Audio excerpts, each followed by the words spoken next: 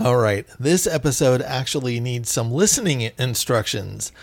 Dennis Cruz and I were taping the interview at the Alcove in Los Feliz, which is just east of Hollywood for those of you who aren't familiar with the geography of Los Angeles. But as we taped the show, at the 6-minute mark, a bicyclist was doored by a car. Getting doored by a car is when someone opens the door too fast without looking to see if there's bicyclists on the road. And the bicyclist had no time to stop, so he just plowed right into the car. Why do I tell you this? Because at the 6-minute mark, there's some confusion. And I left it in the tape as we continued chatting because we reference it a couple times after it happens. Essentially, it scared the hell out of us. But I'm sure the bicyclist was slap us silly for being scared because he's the one that actually got hit. And now, enjoy the show and be ready for it to sound confusing for a 30-second chunk at the 6-minute mark. Hi, I'm Dennis Cruz, and you're listening to Drinks with Tony. And on the Drinks with Tony show, yeah.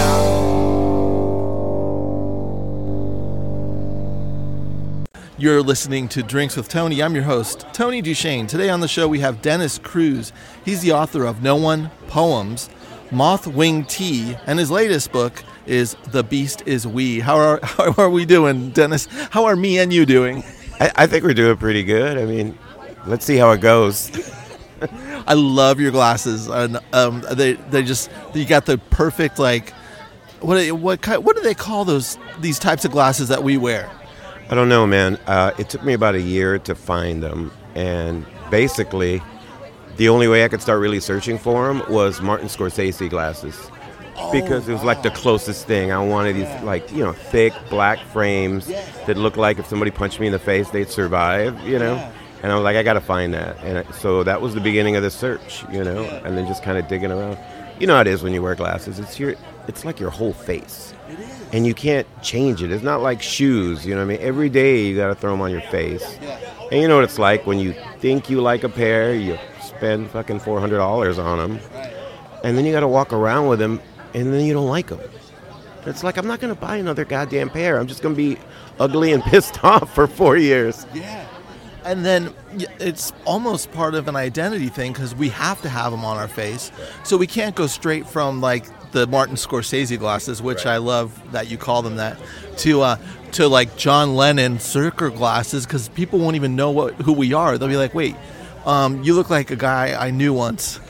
Oh, my God, man. I remember I went through this one phase where I was really pissed off that I had never in my life been able to wear shades. Right.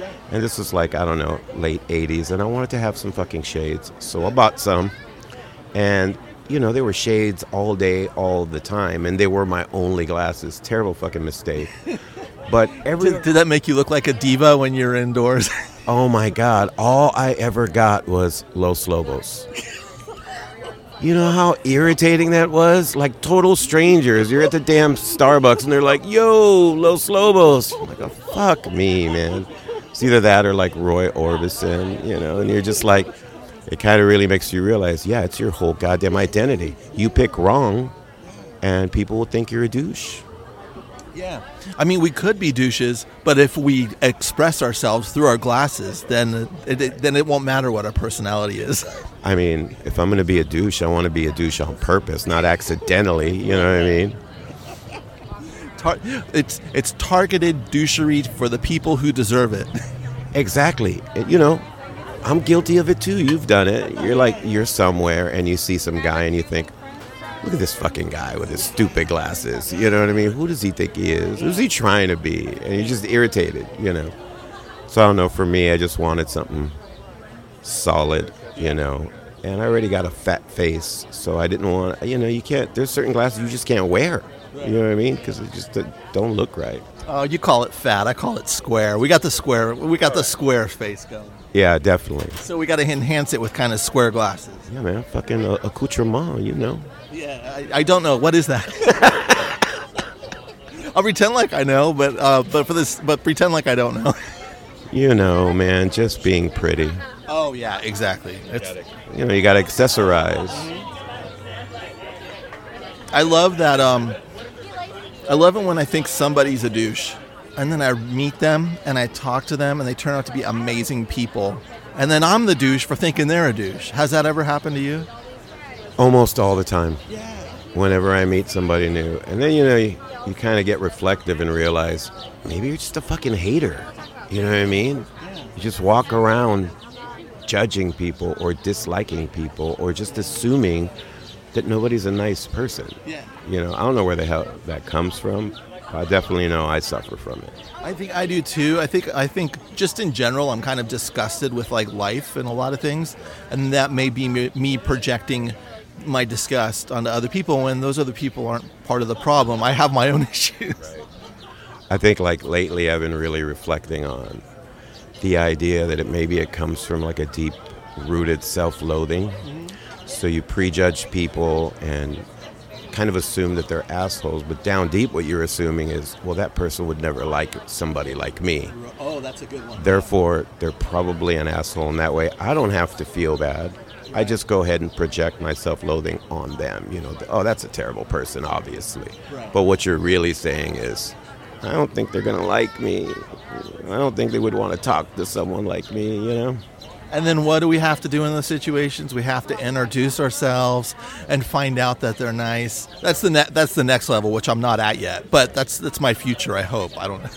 It's hard, man. I did this thing where I went to a party where I didn't know anybody. I knew one guy that invited us, but he was just a Facebook friend of my wife's. Funny dude. But he was having these epic parties, like punk bands in Highland Park. Oh, really? Calls them Dog Lipstick. Yeah. Anyway. Oh, that sounds fun. Okay, I want to hear about this, but I want to hear about the punk parties, too, just so I can go one day. Yeah. So, Dog Lipstick, right, he has bands. It's at his house. And, oh, my God, me and my wife were so fucking stressed out. It was like, how do we do this anymore? When we were younger, it was like, oh, you have a few beers, you meet people. But it had been a while, we had to... You just hit somebody? What the hell? Oh no. Did you just get hit? Oh my god. Hold it. Mom, are you gonna go? Okay. Somebody get hit by a fucking car? I just heard a crunch and a scream. Oh my God. Shit. So somebody just got doored on a bicycle and in front of the cafe, which is kind of what do you call it? Now we're all concerned, but so yeah. Anyway, you work with a bike messenger. Yeah, I work at an attorney service, so like all the dudes that run stuff to the courts are bike messengers, and fuck the horror stories they tell me. It's not just like not being seen or people being careless. But there's actually people out to fucking get them. Just like, you're not going to slow me down. You're not going to mess up my chance at a right turn. So I'm just going to speed up, cut you off. Hopefully you hit the brakes in time because, I'm just irritated that you're on my goddamn street. And that happens so much. Dudes are just getting hit and knocked around all the time. Yeah. Like, they prepare for it. Yeah, I'm scared. I was scared in San Francisco. I kind of stopped riding bicycles in San Francisco in my 30s, and a lot of it wasn't because of the cars. It was because the other bicyclists were more dangerous, and they weren't doing.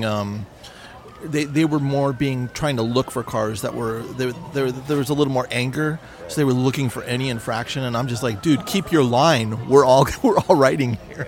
Yeah.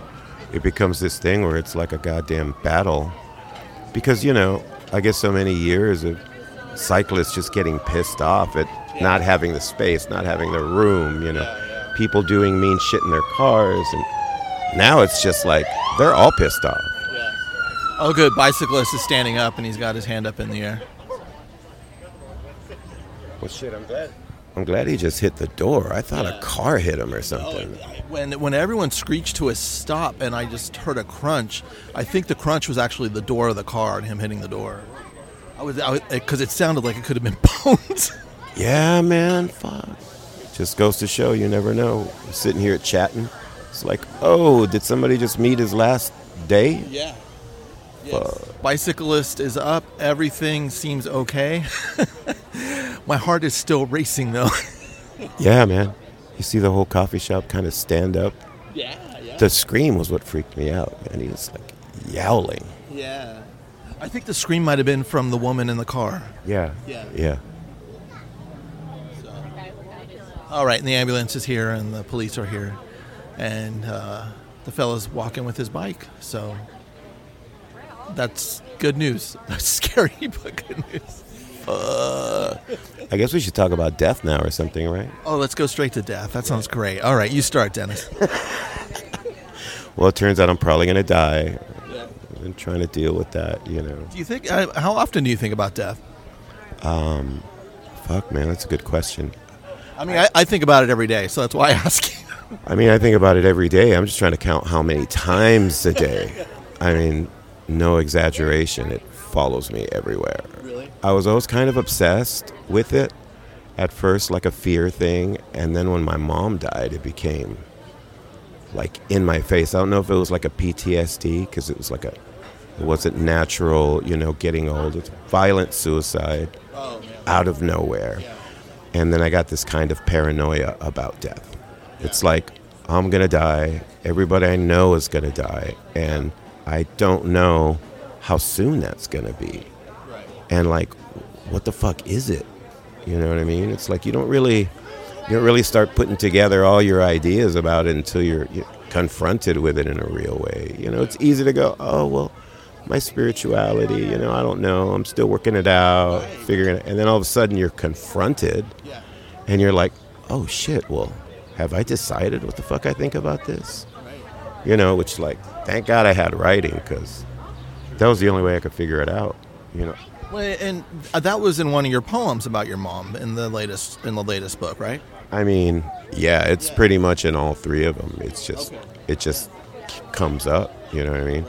Because when I was reading that, you know, I know like a lot of like novelists or poets, they assume everything's autobiographical, but at the same time, it's like, no, these can be constructs. So I didn't want to assume that it was autobiographical, but it was pretty intense.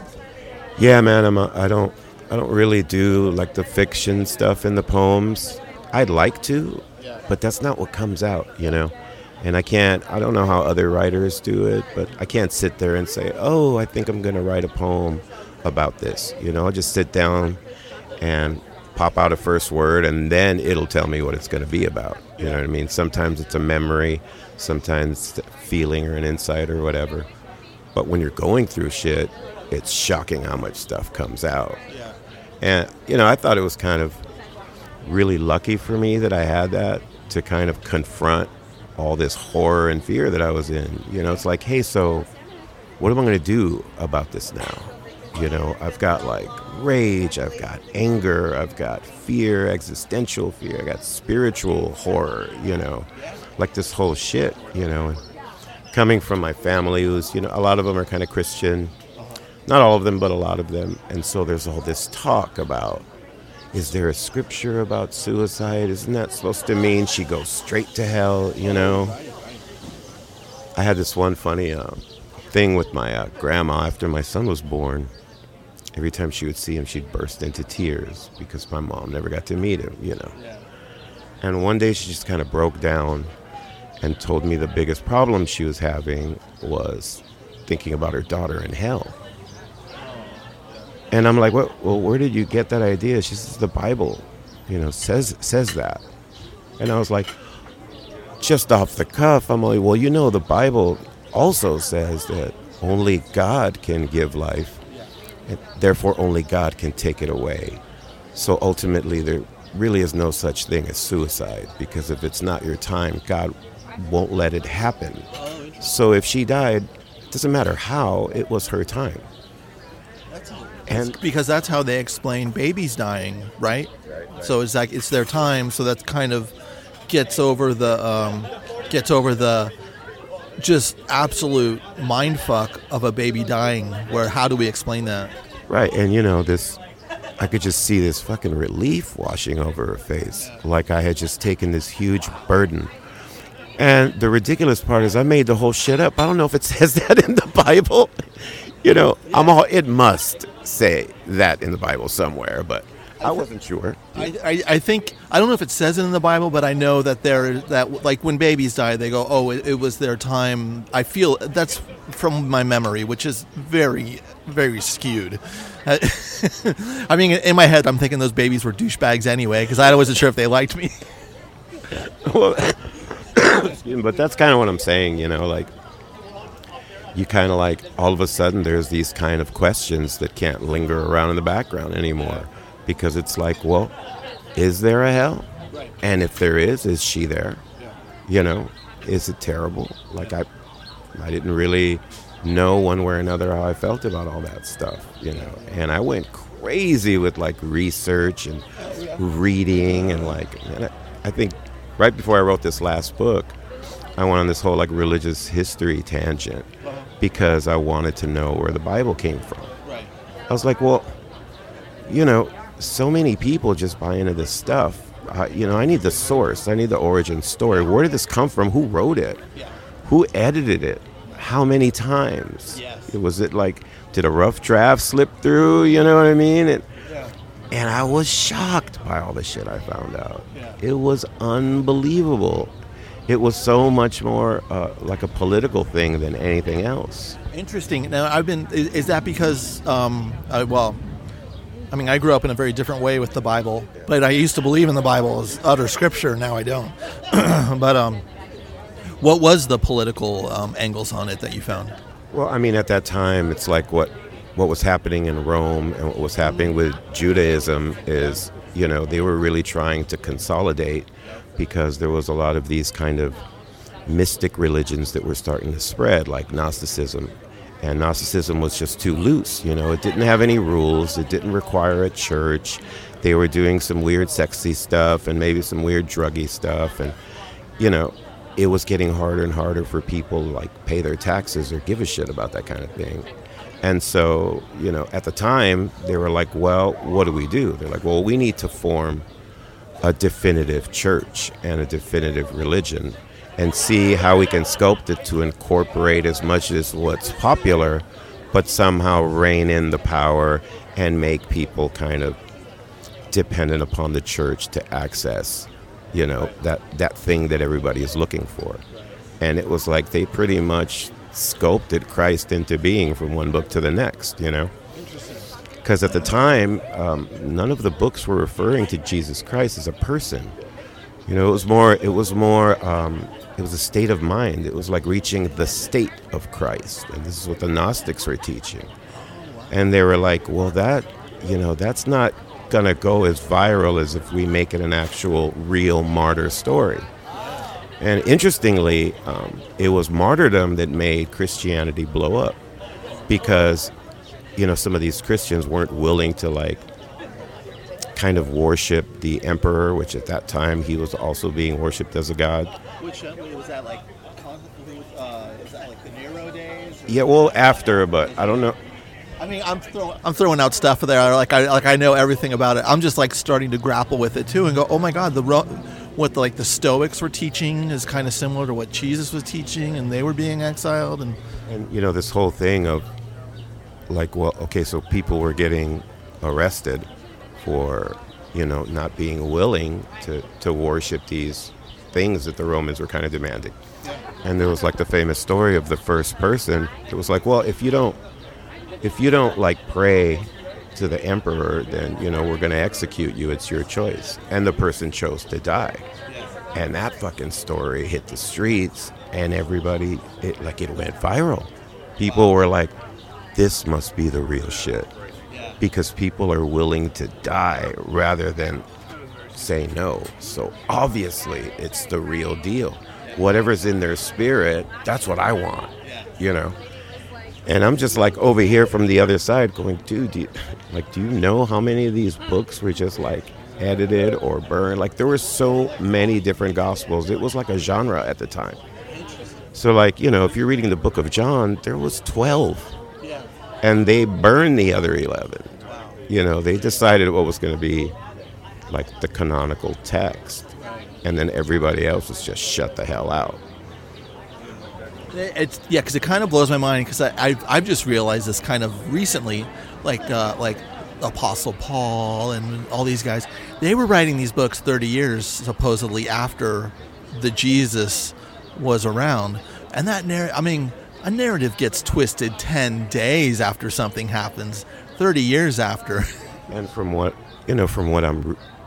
I learned, most of the books that made it into what's now the Bible were 150 years after these apostles lived, okay? And it was so long ago that they're not even based on the original books. They're based on the stories told about the original books. And like, for instance, the book of Revelations, which was kind of like the horror genre at the time, and there's a lot of dudes writing Revelations. Revelation scared the shit out of me as a kid.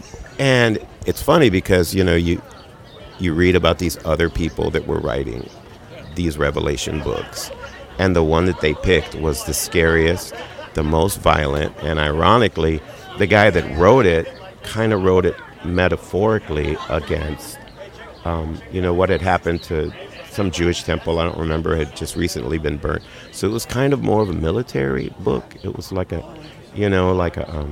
admonishment of government and people trying to change, Judaism or whatever. And so, the Romans were like, this is good, this is scary as fuck, we should put it in there. You know what I mean? Because fear works. And now that people aren't, like, death and fear of death isn't convincing them anymore, because this martyrdom thing was happening where people were willing to burn rather than renounce their new religion. They're like, well, we can start making them scared in other ways.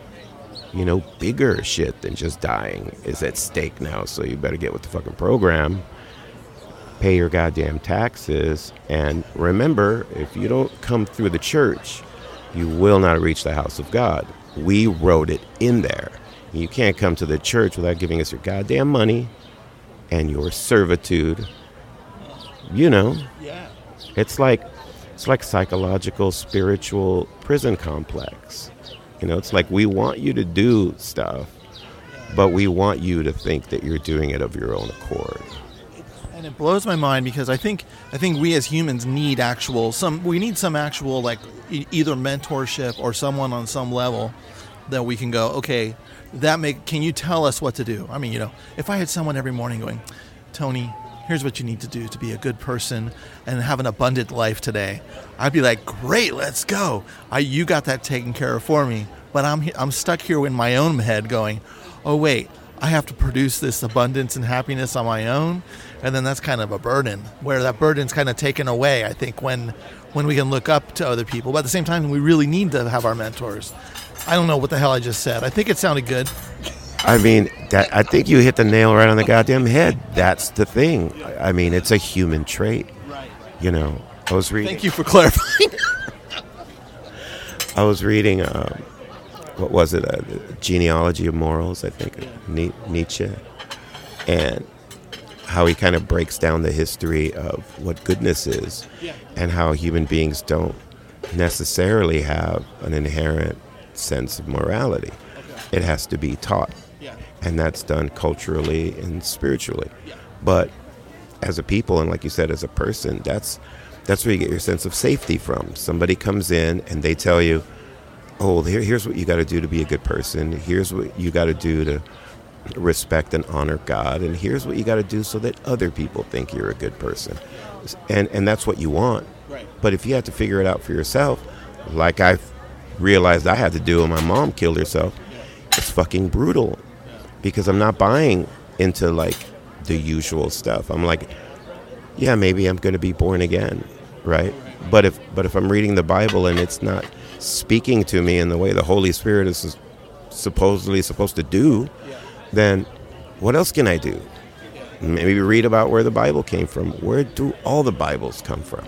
Oh, that's cool. So that really started you almost on a spiritual journey or quest, yeah? Yeah, absolutely. It was more like a spiritual confrontation. You know what I mean? And which had always been kind of the thing with poetry for me was, when I found it, when I stumbled across it, I was just blown away by what I thought would be an avenue or a mechanism with which to investigate, like those deep, complicated issues that you have or ideas that you have. Like maybe through this medium, I can articulate to myself my personhood, and then also fix shit. Because how do I even know what the hell is really wrong if it's just a bunch of fucking hornet's nest in my brain? I can't sift through all that shit, you know? All I know is I'm feeling angry today. But you sit down to write, and then all of a sudden you realize, oh shit, I think my dad kicked my ass too much. I mean, I know that on a vague abstract level. But when you write down something specific and hone in on it, all of a sudden it's a revelation to you, like how much maybe that's affecting your anger, you know? And without that, it's like, the same reason why people go to therapy. And I don't go to therapy because I'm an asshole, you know? I always think, what's this fucking idiot gonna know? I'm probably smarter than him, you know what I mean? Like, so, yeah, it was definitely a spiritual thing. I remember my wife asking me, what the fuck are you doing? It's like 7 months now. You're like 8 or 9 books in at the fucking library reading all this shit. Like, what are you up to? And I'm like, I don't know, but I felt like I was preparing for this big argument. And maybe it was with myself, or maybe it was just with, I don't know, orthodoxy, because I was getting pissed, you know. I started to become kind of resentful / envious of people who were so easily, comforted by things that they didn't even bother investigating. To me, it was insulting. It's like, you have a fucking intellect, right? So tell me how you came to the conclusion that these words are sacred when you don't even know where they came from. How about if I wrote a book and told you that it was delivered to me in visions by God? Would you believe me? Well, you're pretty convincing, so I'd probably join. And then, what if I am? What if I am writing the new sacred words delivered to me by God? I'm not going to get the play the King James Bible gets, you know what I mean? You need a better publicist. That's what I'm saying, you know what I mean? But, really, honestly, it really started to bug me, especially with my family, because after this death, everybody was just like, oh, my one aunt was like, I took her to church a few weeks before she died, so she's, she had Christ, so you don't have to worry, she's in heaven. And I'm like, fuck out of here. I don't have to worry. What the fuck do you know? Who are you to just gloss over the horror of this because you can do that? I should do that?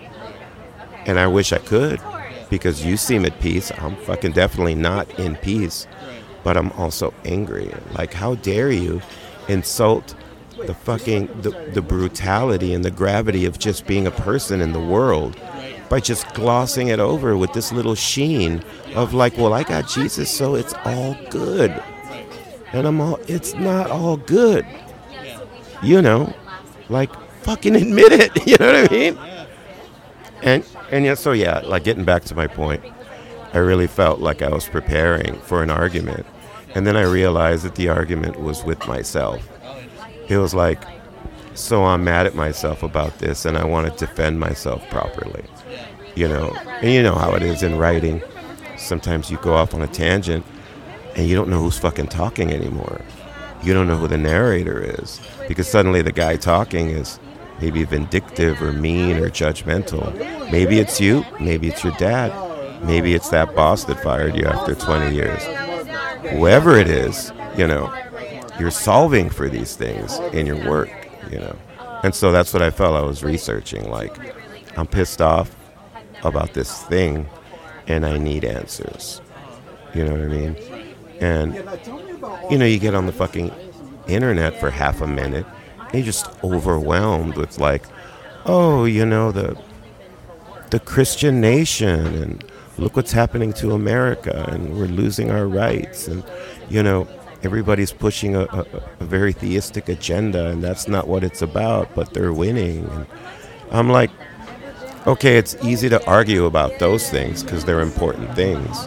But for me, the argument was bigger, because, there's hypocrisy, that people are doing things behind the guise of being a good Christian, and really it's about something else, And I'm just like, I just want to dismantle it in my own mind and understand. And it was shocking, the shit I found out, and how many parallels and how many religions came into being in the same way, in similar contexts, in similar like political strife, and how, there was probably a lot of sociopaths out there going, hey, this could really work for us. Let's try to smash out some of these smaller little, pagan things and unify it all, and then we'll have real power. It bugs me that people don't investigate. You're making the biggest decision of your life because you're living your life based on a rule book, and you don't even know who wrote it. And it's so much of that, I think, is just so people can feel okay around a lot of group of people and go, oh, we're in the same gang kind of thing. But we don't want to investigate it too much because we're all happy in our little belief system that may not, we don't know the info anyway. And then, but then, it's something shatters us, and we're like, wait a second.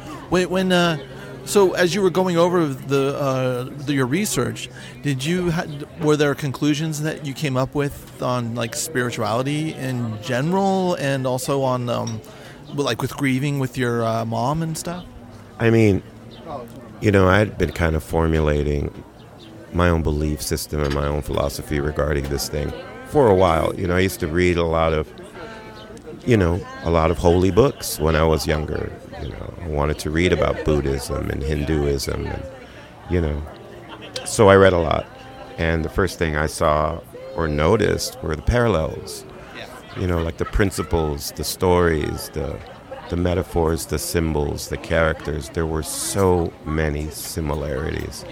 And, I never considered myself an atheist because, I've had experiences where I'm like, okay, whatever that was, it's not just psychology, okay?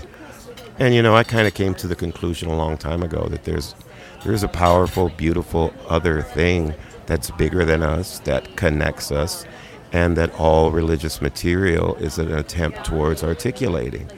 But I don't believe that one is right over the other. I believe, culture and history and geography all play into what the people of that time used as a sense of articulation, because there is something I think and I feel and I trust, and whether you're meditating or praying or fucking DMT and ayahuasca, all these things, like, I don't think they do or should negate each other, and that's the thing that I find troubling. It's not people's adherence to a religion, it's people's exclusion to others that bothers me so much, because I'm like, at its core system, that's not the point.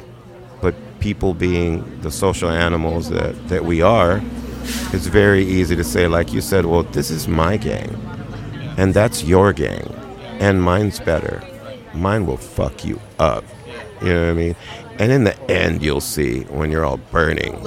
And it's like, come on, man, like, give it a fucking rest, Like, I'm okay, you're okay, man. Jesus, cool. Ayahuasca, cool. Castaneda, yeah, whatever. Do your thing.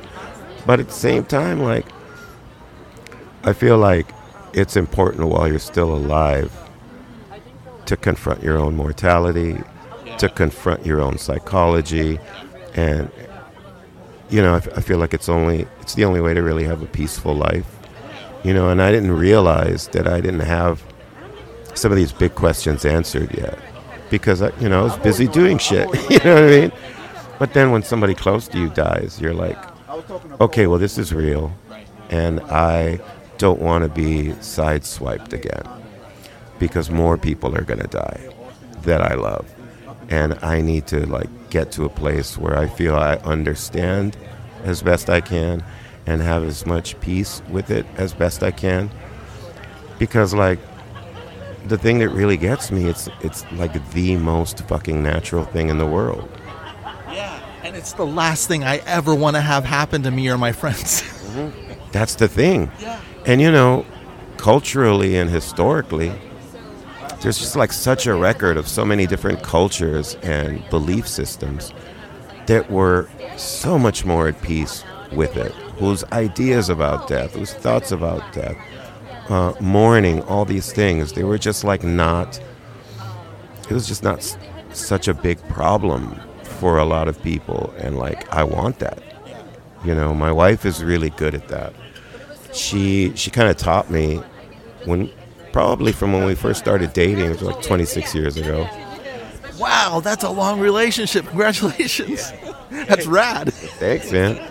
But, you know, I remember learning from her that, you know, just the basic shit, like, you know, bravery isn't the absence of fear. It's being able to walk with the fear and continue anyway. And she taught me a lot about pain. She was like, you know, this goal of yours to be pain-free is, not only is it unrealistic, but it's unnatural. It's like you're putting too much stress on your own suffering. You really should learn how to value it because it's important. It's a teacher. And it's the other side of love. And I was like, what the fuck do you mean? You know? But then I would see the way in which she would endure real pain. You know, when things would happen, you know, when real painful things were happening. And there was just kind of beauty and grace, you know, in the way that she dealt with it. And it kind of made me understand. It's kind of like death. You come to this realization that it's absolutely natural. It's the most natural thing. And where then does all this fucking fear come from? And is it like, if you can't vanquish the damn fear, then maybe there's a way to incorporate it into a state of naturalness. Because there's a difference between being afraid and running away from the fear. You know, if you can just sit with it, then it becomes natural. But if you're fucking running away from it, then, you know, you're always thinking it's going to catch me. And then it'll be really fucked up. Why don't you just sit down and let it catch you already? And fucking sit with it, see what happens, you know? I know that all too well because I've had panic attacks for years. And the thing about getting through the what do you call it? More the long-term goal of losing panic attacks is learning how to sit with panic attacks, which sucks. But when you sit with your panic attack, then the power of a panic attack goes down, and you're like, wait, I sat through one of you before. I could sit through this one again, even though it still sucks. There's the power of it is diminished a bit. Because like the thing I always think about fucking panic attacks is that there's the panic attack, but then there's the panic of having a panic attack, which is a whole other thing. Like something's happening to you viscerally and physically, but then psychologically you're blowing it way the fuck out into so much other shit, which is probably why they call them panic attacks, because the attack is one thing, but the panic is something else, you know. And like you said, you change your perspective on it and you move through it differently, and then it's not so fucking panicky. Then it's just, I'm having an episode, but I'm not going to freak out thinking and overthinking about how horrible the goddamn episode is. You know, I remember having problems with fucking nightmares. You know, I had when my mom died, nobody really went to the hospital, you know? It was like, it was in the middle of the day, and it was pretty gruesome. And by the time, you know, everybody had found out or whatever, they had already like moved her body, and, you know, so it wasn't a pretty sight. And my wife said maybe we should go and say goodbye, you know? Anyway, long story short, I got to see the corpse. Fucking hideous. And I think because of that fact, there was an extra level of horror and terror involved with the loss. And I started having just the most vicious fucking nightmares. Unbelievable. I was like, where does this shit even come from? Like, I couldn't even imagine the shit. And it became that thing about being afraid, but also being afraid of being afraid.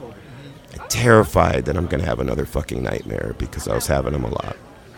And then one day, my wife asked me, what was it? And I was like, I can't tell you. She's like, it's too difficult. I'm all, no.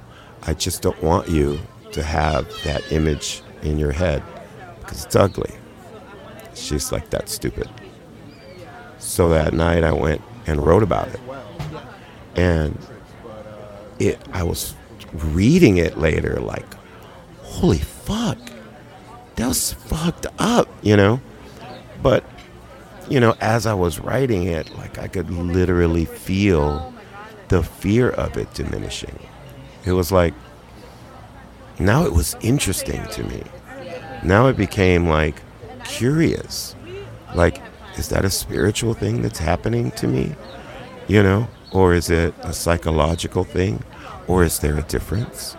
You know, is psychology like the translator of spiritual material, you know? Is there symbolism here? Is something trying to teach me something? Is it God? Is there a God? Is the fucking devil? Is it the same thing? Are they the same thing? Is it all the same thing?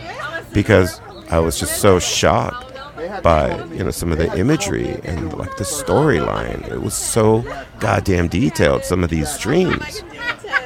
And when I wrote it down, I didn't stop having the dreams, but their effect was changing. Like, I didn't wake up fucking hyperventilating, screaming and crying. I just woke up and, you know, like the way you feel when you see a David Lynch movie or something, where you're just like, whoa, I'm not even sure if I enjoyed that, but fuck, I'm glad I did it, you know? That kind of thing. When it seems like, you know, writing and reading has just been the saving grace to you. I push my how it's been to me. I mean, reading was a saving grace, and then writing just was a whole new level of me trying to deal with the various griefs and shocks I've had through life, where I feel like it literally saved my life on so many levels. When did you find poetry, and as a reader, and how did it affect you when you first like found it, and it was such a and there was that visceral moment of like, oh man, this is touching me in a serious way? Well, I mean, I found books first, you know, as a teenager. I remember going through a bad breakup, like the love of my life in high school. I just, isn't it great, the suffering? Because the suffering brings us to books. I mean, I was literally in a panic because it was the summer and I didn't have anything to distract myself away from how much hurt I was. And I remember going into a supermarket and picking up a Stephen King book. And I started reading it, and I didn't put it down for an hour. And when I came out, I felt like I had some kind of a suffering shower. Like for that hour, I had washed away all my pain for a bit. And I didn't even think about that bitch for an hour. I was so engrossed in this book. And yeah, that was a revelation. But with poetry, I mean, it sounds kind of cheesy now, but it was like my 21st birthday. And I was with a girl I didn't like at a party with people I didn't like that were playing this terrible metal music that I didn't like. And a friend showed up with some acid. Hey, let's do some acid for your birthday. So we did. Had you ever done acid before this? Yes. Okay. But so it's not like this was a smash cut, let's drop acid out of nowhere. You had experience with it. Yeah, definitely had done it before. But it was really surreal. I didn't know that he was going to show up or anything. He didn't know anybody at this party but me. Neither did I. And he had made this Doors tape. And it was one of those, old-fashioned mixtapes, man. He had little splices from the American Prayer where there was all this poetry. I'd never heard any of that shit before. And so he had done this poetry album, which was, he read all his poetry, and then posthumously the Doors made music around it. So there was a lot of clips of that. And I had never heard poetry before or read it before. And, I was pretty high, but I had this really intense experience where I was hearing words that I wasn't sure that I understood what they meant, but I felt like a different part of me was understanding what they meant. And I felt like it opened, I don't quite know how to describe it, but it opened a way for me to understand on a more abstract level that didn't have the restraints of like logic or even language, that I was able to have an impression put upon me that in itself helped me understand something.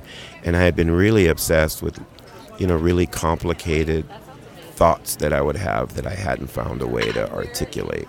I just knew that there was something going on and that it wasn't happening to other people. And then when poetry hit, I was like, this is it. This is how I can interact with that part of me. And I had always suspected that it was like this big, almost mystical thing, the way say, a painting hits you. It doesn't tell you what it's about, but you fucking understand it.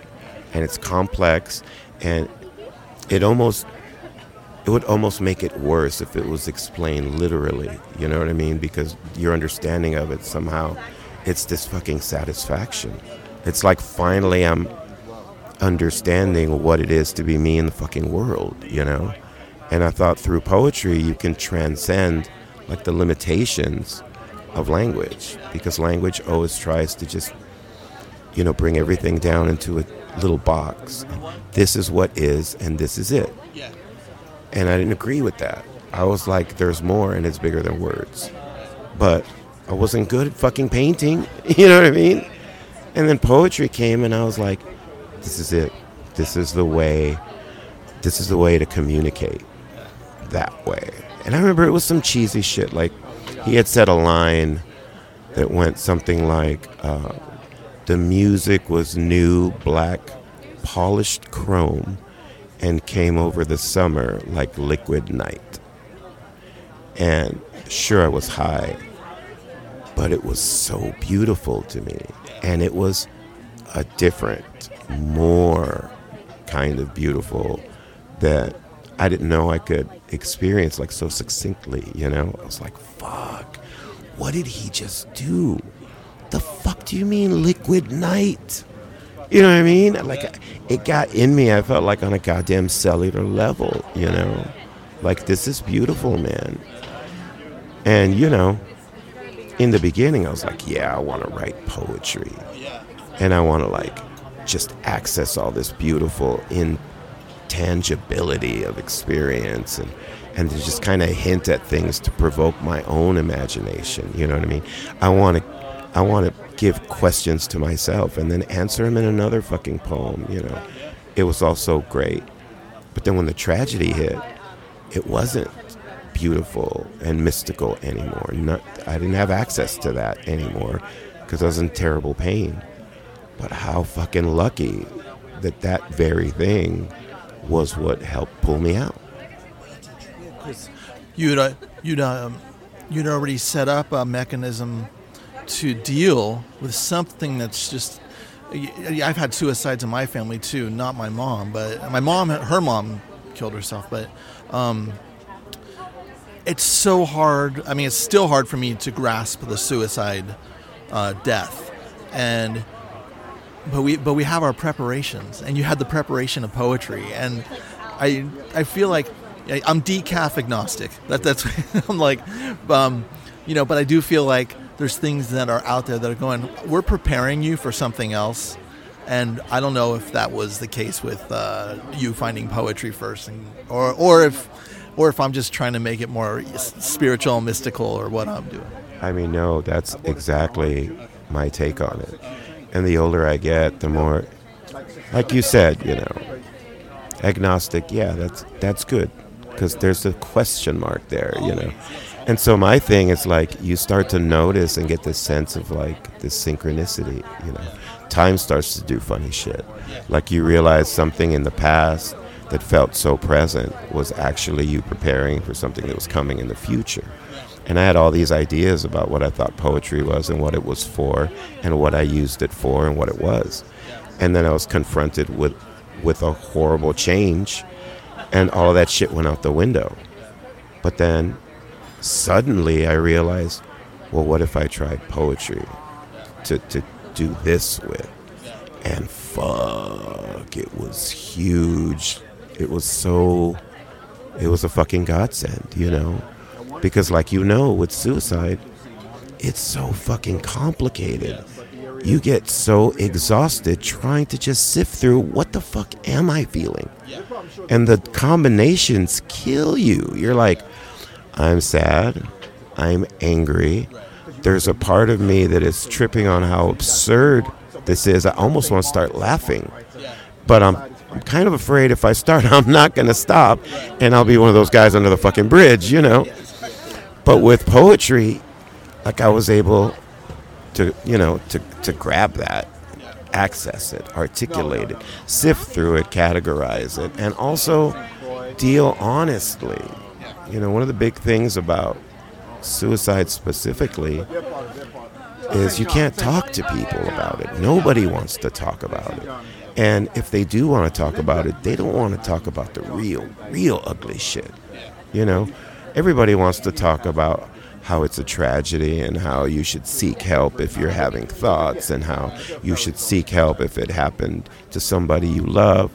But nobody wants to talk about the real ugly shit. It's like when somebody you love kills themselves, it does some batty shit to your brain. It's hard to bounce back and just live in the world like other people, because you're like, you understand, that's a door that's been opened now. I never thought it was a choice. You know, now it's out there. There's like, well, he could get hit by a car or fucking hang himself. And try telling one of your friends, oh yeah, I'm worried about my brother. Yeah, what's the matter? Well, I think, you know, what if he hangs himself? People look at you like you're fucking crazy. Why would you say that? Oh, well, I'm saying it because it happens. People hang themselves. It's not cool to talk about, but it happens. Why the fuck is it happening more? Why are kids doing it? Like, what the fuck? You know, and with writing, that's where I get to go there. That's if I'm in an outrage, I can write it out. You know. Go ahead. Well, I mean, like you say, when people, you know, they have good intentions on like, oh, here's the suicide hotline, and you know, they throw this up on like social media during the holidays and stuff. Oh, here's this, and it always pisses me off to no end. I'm like, no, don't even fucking talk to me about that shit, because I know you haven't been through it. You haven't been through it on a level, and it hurts to even see that. And yeah, I know it's there, and I know there's like outreach and stuff, but at the same time, I've been on the very dark side of it, where, you know, I even checked myself into a hospital some years ago because I was like, okay, I don't see anything but dying as a solution. I need to get help. So, but it wasn't because someone posted, oh, call a suicide hotline. It's like, no, I've been through the grieving process of other suicides before, and I know that, well, I can't do this to my friends and family, even though I feel so low that I can do this to myself. What do I do? So I remember having to grapple with this rage, right? And I couldn't figure it out until I started writing. And I remember, like, it finally came out. At least part of my rage was like, fucking Mom, how could you add this to the list of choices of what somebody can do with their life? I had never considered that a choice. Now you open the fucking door. And by opening that door, you've put me into a place where I'm looking at that fucking door now. You know, and then you start thinking, well, if she did it, I can do it. Do I want to do it? Am I destined to do it? I mean, I'm her fucking kid, you know? Maybe she started a domino effect, you know? Because don't you get that feeling sometimes, like, with, you know, whether it's school shootings or fucking teen suicides, where, you know, you start momentum. And so, like, to create this dark-ass momentum that suicide does, it doesn't just open that door, it opens all the fucking doors. because it's the darkest, most fucked up one. And now they're all on the fucking table. Everything you never thought you would consider, you can now because suicide.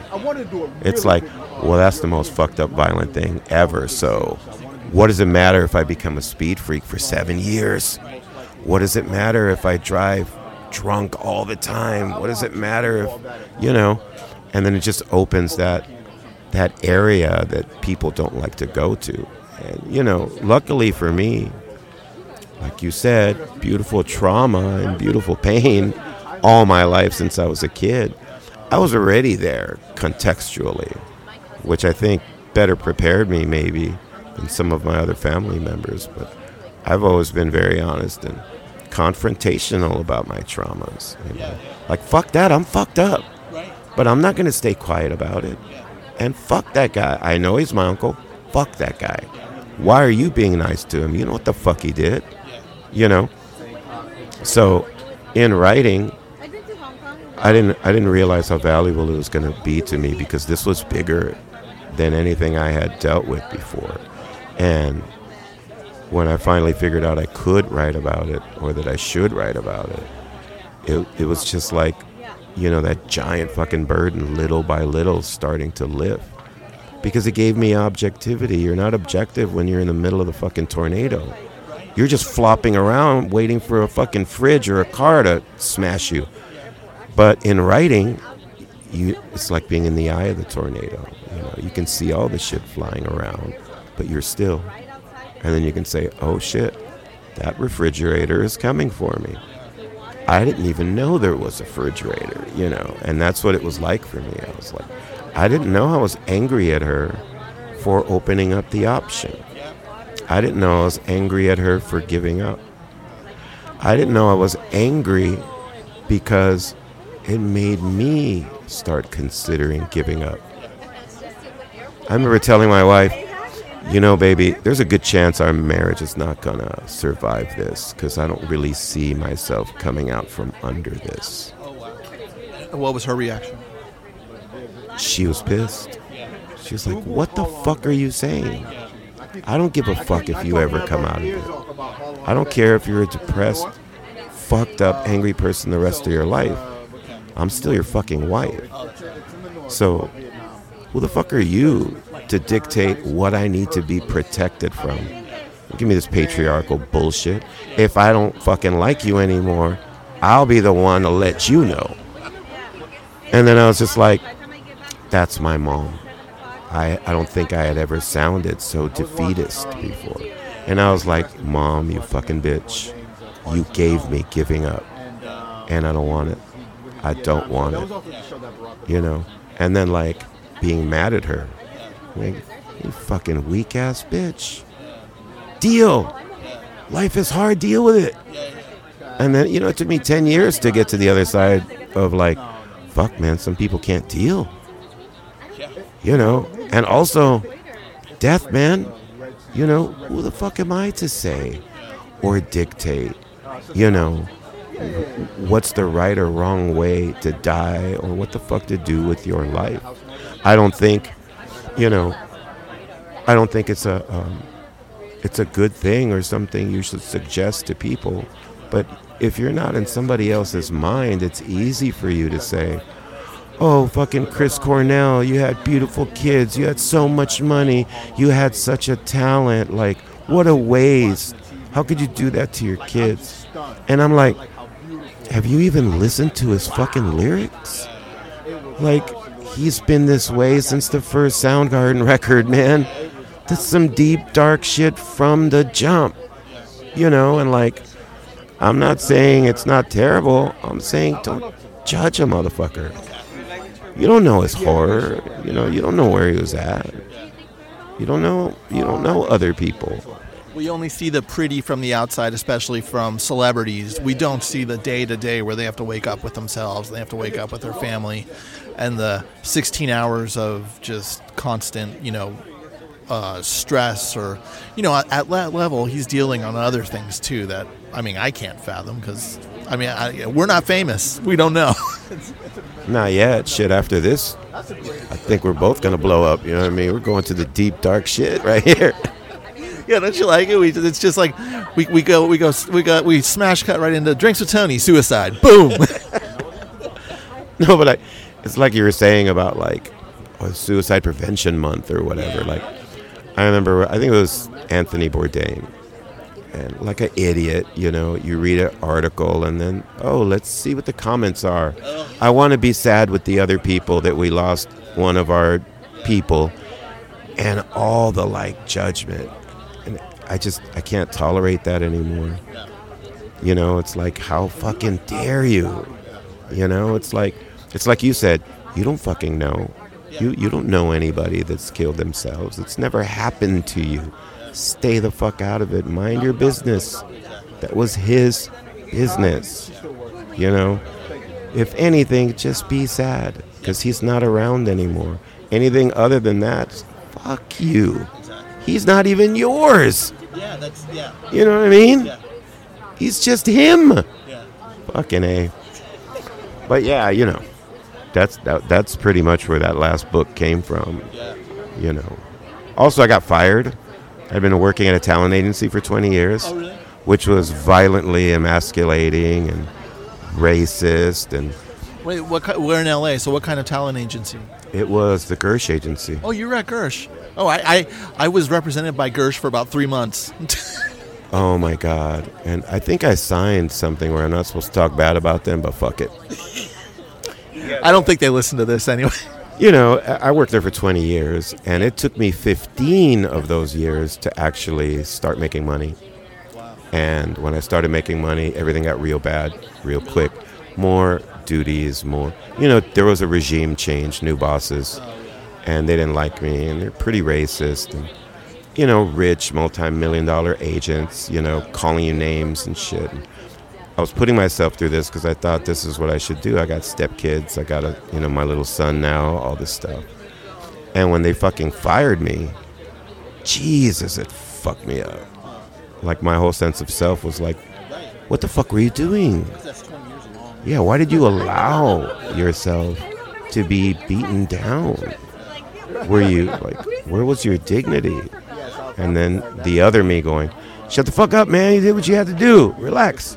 And then the other side going, you made a mistake, bro. I don't think you did the right thing. I think they took more than they gave, and now you don't have shit. So, you know, it was kind of a long crawl back to me rather than that dude that worked at Gersh for 20 years, you know? I'm trying to work on how to articulate this in an essay or a later book. I had the same thing with the film Confessions of a Teenage Jesus Jerk, going from pre-production to production and then post, and then the really crazy things that happened on so many levels, where I feel like, oh man, how did I let those people in my life, and none of the people that anyone would know that are on cast, or Eric the director, but just other people involved. I was just like, I felt like I went through like 2 years of depression, but it was me being depressed about letting those people into my life and letting them affect me like that, and I was putting too much of my identity on it was the total mindfuck. And yeah, where people just think, they're like, oh, you have a movie, you must have a lot of money. It's like, no, I didn't make a penny, and there was 2 years in bed weeping, and it's just trying to figure out what the fuck just happened, you know? Oh yeah, my dreams came true, but it's not fun. So, I mean, I had a lot of tough time grappling with this last book, because like I said, when I first got into poetry, I was so in love. I was such a romantic. I was idealistic. You know, it was my invitation to beauty and grace and magic and all this stuff. You know, and when I did it and I did it right, it was so satisfying. Like, for the first time, I felt like I might be a beautiful person somewhere in there. You know, and then when that went away, and all the shit that was coming out was dark, it was like, what am I even doing this for? But then, you know, you get older and you realize that art and like entertainment are not the same thing. They can both be in the same thing, but they're not the same thing. And that sometimes really necessary, really important art it's not always going to be fun to make or to experience. You know, some of my favorite books or movies confronted me, you know, assaulted me, jolted me, challenged me, frightened me, you know.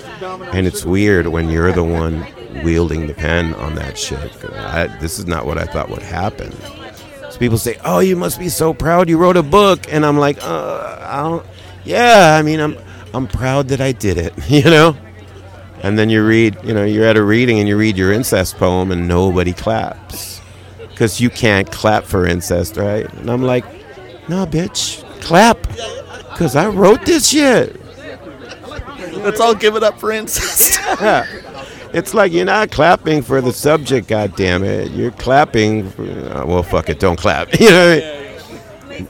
But yeah, it's like you said, you fucking make your dream, you make your movie, and you have this whole idea about what that was going to be like, and it fucking wasn't it. You know. Well, that's part of the learning curve, and that I like how you just mentioned something of, you know what, we get older, and that was an important statement, I think, because there's always hope. So even I had another friend of mine on the podcast, Jerry Minor, who's tried to kill himself twice, and then he got out of it. And what we discussed is even in the darkest of times, there's always hope. And what he became and what he's been working on is brilliant. He's a very funny sketch stand-up. He's on TV shows all the time. And it took 2 suicide attempts and him getting out of it and him getting older. So now he's in his 50s and having a life that's different than he ever thought. So there's just something fun about going ahead and just getting older and just knowing that, you know what?